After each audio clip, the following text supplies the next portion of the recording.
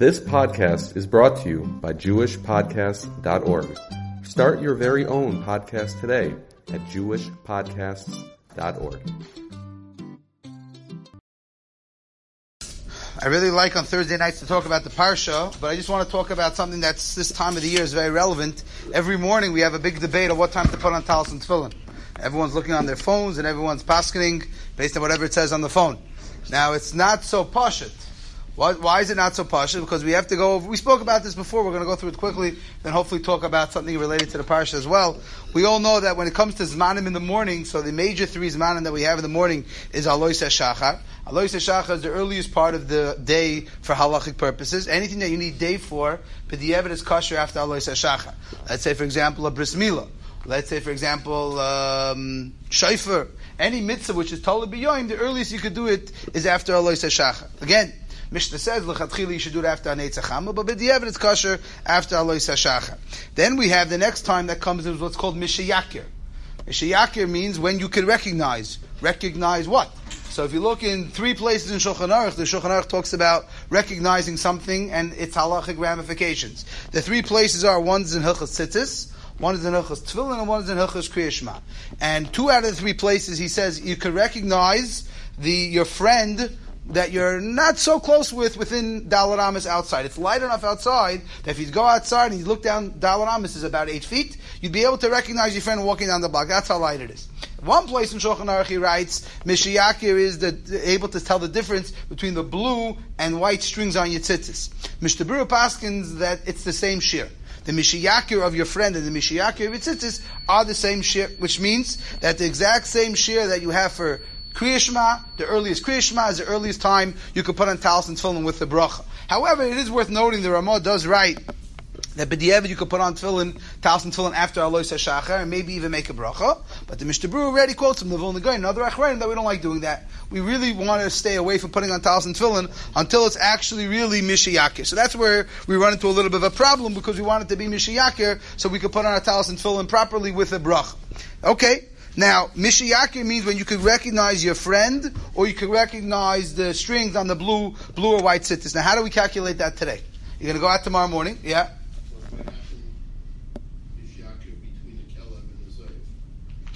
I don't know. Where does it say that? In the Gemara, I think, the Shulchan Aruch writes, Mishayakir either bein lovan l'tchelas, or bein chaveiroi she'eina rogalimai. Could be Yerushalmi. That's what I was thinking. But how do we calculate this? So tomorrow morning, instead of us looking at our phones, we'll all go outside and we'll all try to estimate what we can see. That's not going to work. Why is it not going to work? Because we have street lights. It's a joke today. You'd have to go up to the mountains where there's no lights, and we'd have to test it out. There's another shayla in the Poskim, does weather or other elements affect Mishayakir? Let's say, for example, it's a very cloudy morning. So if it's very cloudy, of course you're not going to be able to see anything because it's very cloudy. Or the reverse. Let's say it's snowy. So the snow can also have an impact on what you see and don't see. So the by and large, the accepted practice today is that we don't take anything into consideration. So how do we calculate Mishayakir?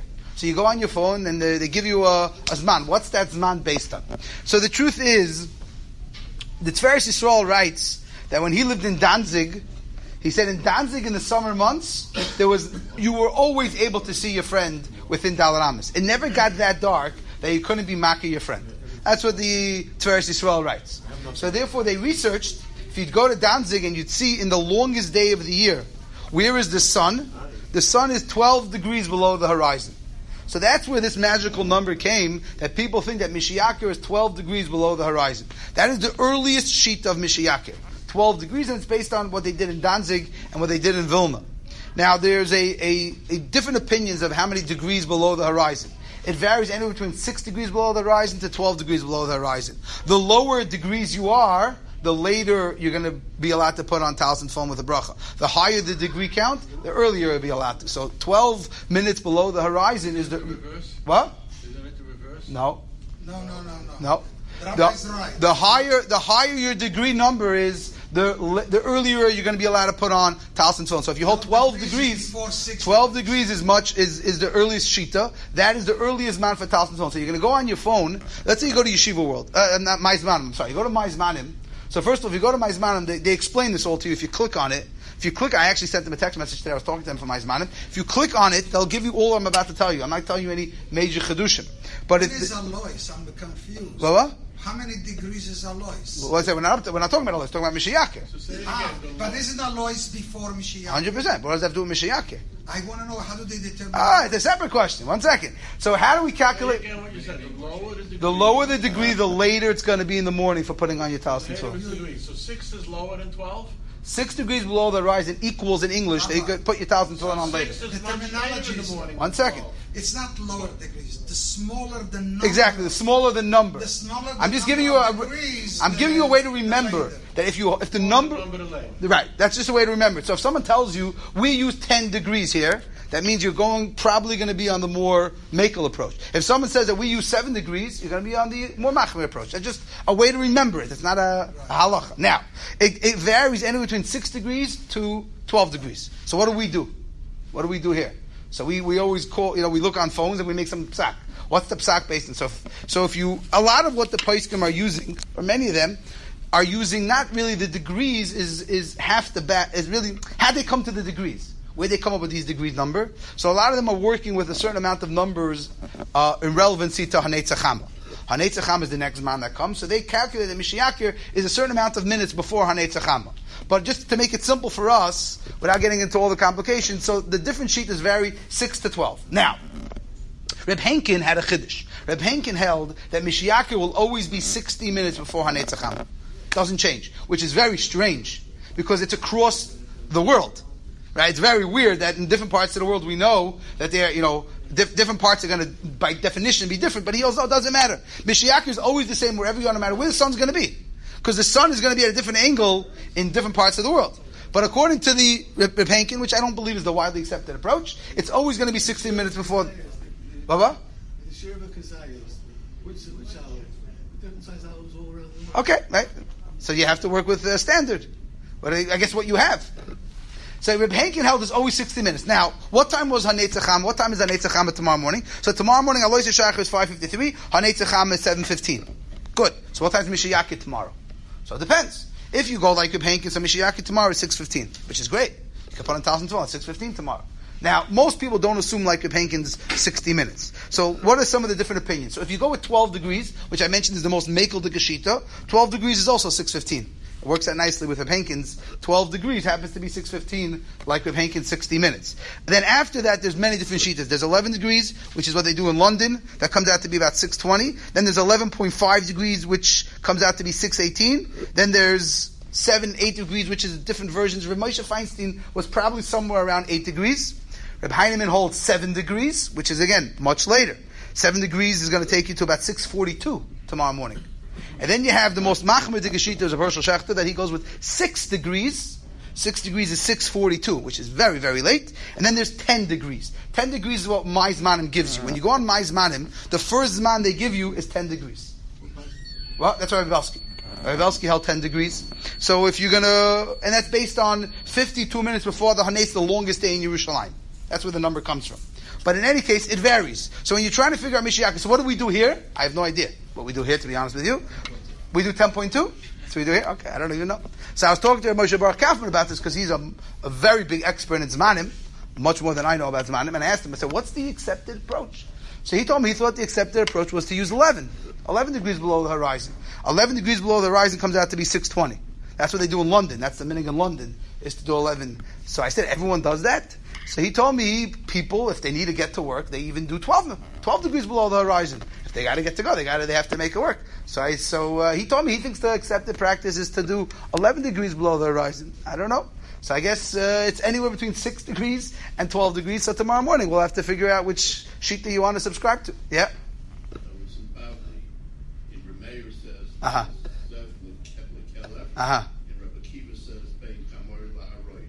I guess we don't in Shulchan Aruch. I guess those shitas we don't follow. But that's what this is we're talking about. What, Kriya Shema or what? No, this is Mishiyakir. A Mishiyakir for what?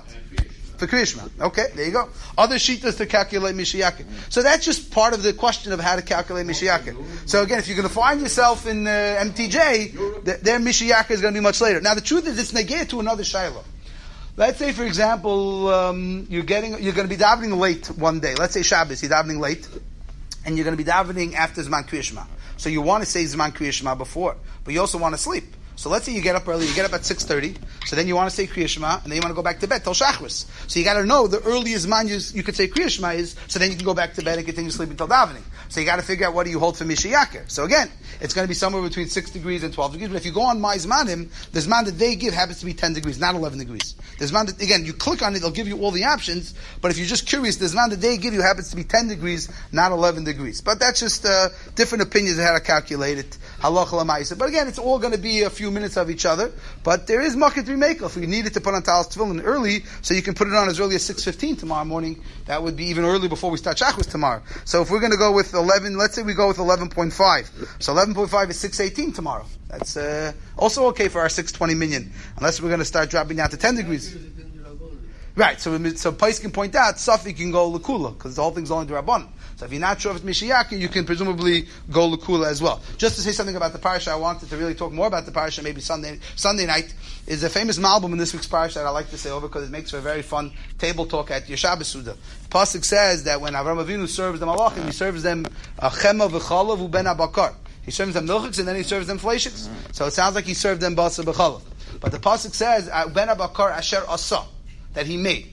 So Rashi already is bothered with the question. You don't make Ben HaBakar. Ben HaBakar is created. You don't make it. So Rashi says Tikain, he prepared it. So there's a famous Malbim, Reb Shlomo Vilna also writes like this, that the meat that he served to the Yishmaelim, to the Archim, was not made by an animal. It was asa. He made it through Sefer Yetzirah. We spoke a few weeks ago that the Gemara says in Mesechus Sanhedrin that there's a Sefer called Sefer Yetzirah. You can use it to make people. You can use it to make meat. So the Gemara says in Sanhedrin that Amoraim, instead of going shopping on Friday, they used to make the cow in the backyard. So it says the Malbim, Asher Asa. This meat was made by Avram Avinu with Sefer Yetzirah. It's not subjected to Basa B'chalav. Basa B'chalav is natural animals. This is not natural meat. This is man-made meat. Man-made meat is not subjected to Basa B'chalav, and therefore everything is beautiful. Is Basa B'chalav Asur Bana? It's not anything. It's not Basa B'chalav. No, if it is. Depending how. Because Depends. he's allowed to serve it to Goyim. Depends how. Yeah, it's not so pashut. So maybe this is you were serving it to Goyim. Yeah. There's many terutzim for the kasha. Again, I'm not. But I have one kasha on this board. If you look in the Ben Yehoyada Mesechus Sanhedrin, Ben Yehoyada points out that when you make meat through Sefer Yetzirah, it's not as good as if you use natural. It's second quality. It's not as good. So the shtickle kasha always bothered me. I would imagine Avram Avinu would do everything to the best. He wasn't poor. He was wealthy now. He wouldn't go cheap and use Sefer Yetzirah if it's not such good quality. So the shtickle tzarachin on this Malbim, again, could be he disagrees with the Ben Yehoyada. But the Ben Yehoyada writes in Mesechus Sanhedrin that it's not the same quality. Sefer Yetzirah meat is not as good as natural meat. But that's the Malbim's word in this week's Parsha. So this is... What? Why didn't they give him real meat? Forget that. All right. Why wouldn't I just give them the real? It wasn't like he was... We sought that kasha. Right. Why didn't you ask to create the meat? Right, so maybe the only thing I can think of is maybe it was easier this way. You could produce more. Not serially. First the chema, and then the... So that's the pasha to answer. The answer, if you look in the psukim, it says first he gave chema v'chalav, and then he gave the ben abaka. But the chidah gives a very cute teretz. What's the end of that pasuk? He's standing under the tree. Why is Avram Avinu standing under the tree? He said because the halach is when you serve basa b'chalav and two people are eating together, you have to have some form of a reminder not to eat from each other's plate. So he says that was Avram Avinu. He was the oimed aleihem. He was the shomer. He was protecting that they didn't dip into each other's food. They didn't take from the bas into the chalav, and the chalav into the bas. So that's a raya against the Malbim. There he's assuming that this was real bas b'chalav, and Avram Avinu had to be the shomer to make sure no one was eating from each other's plates. Okay.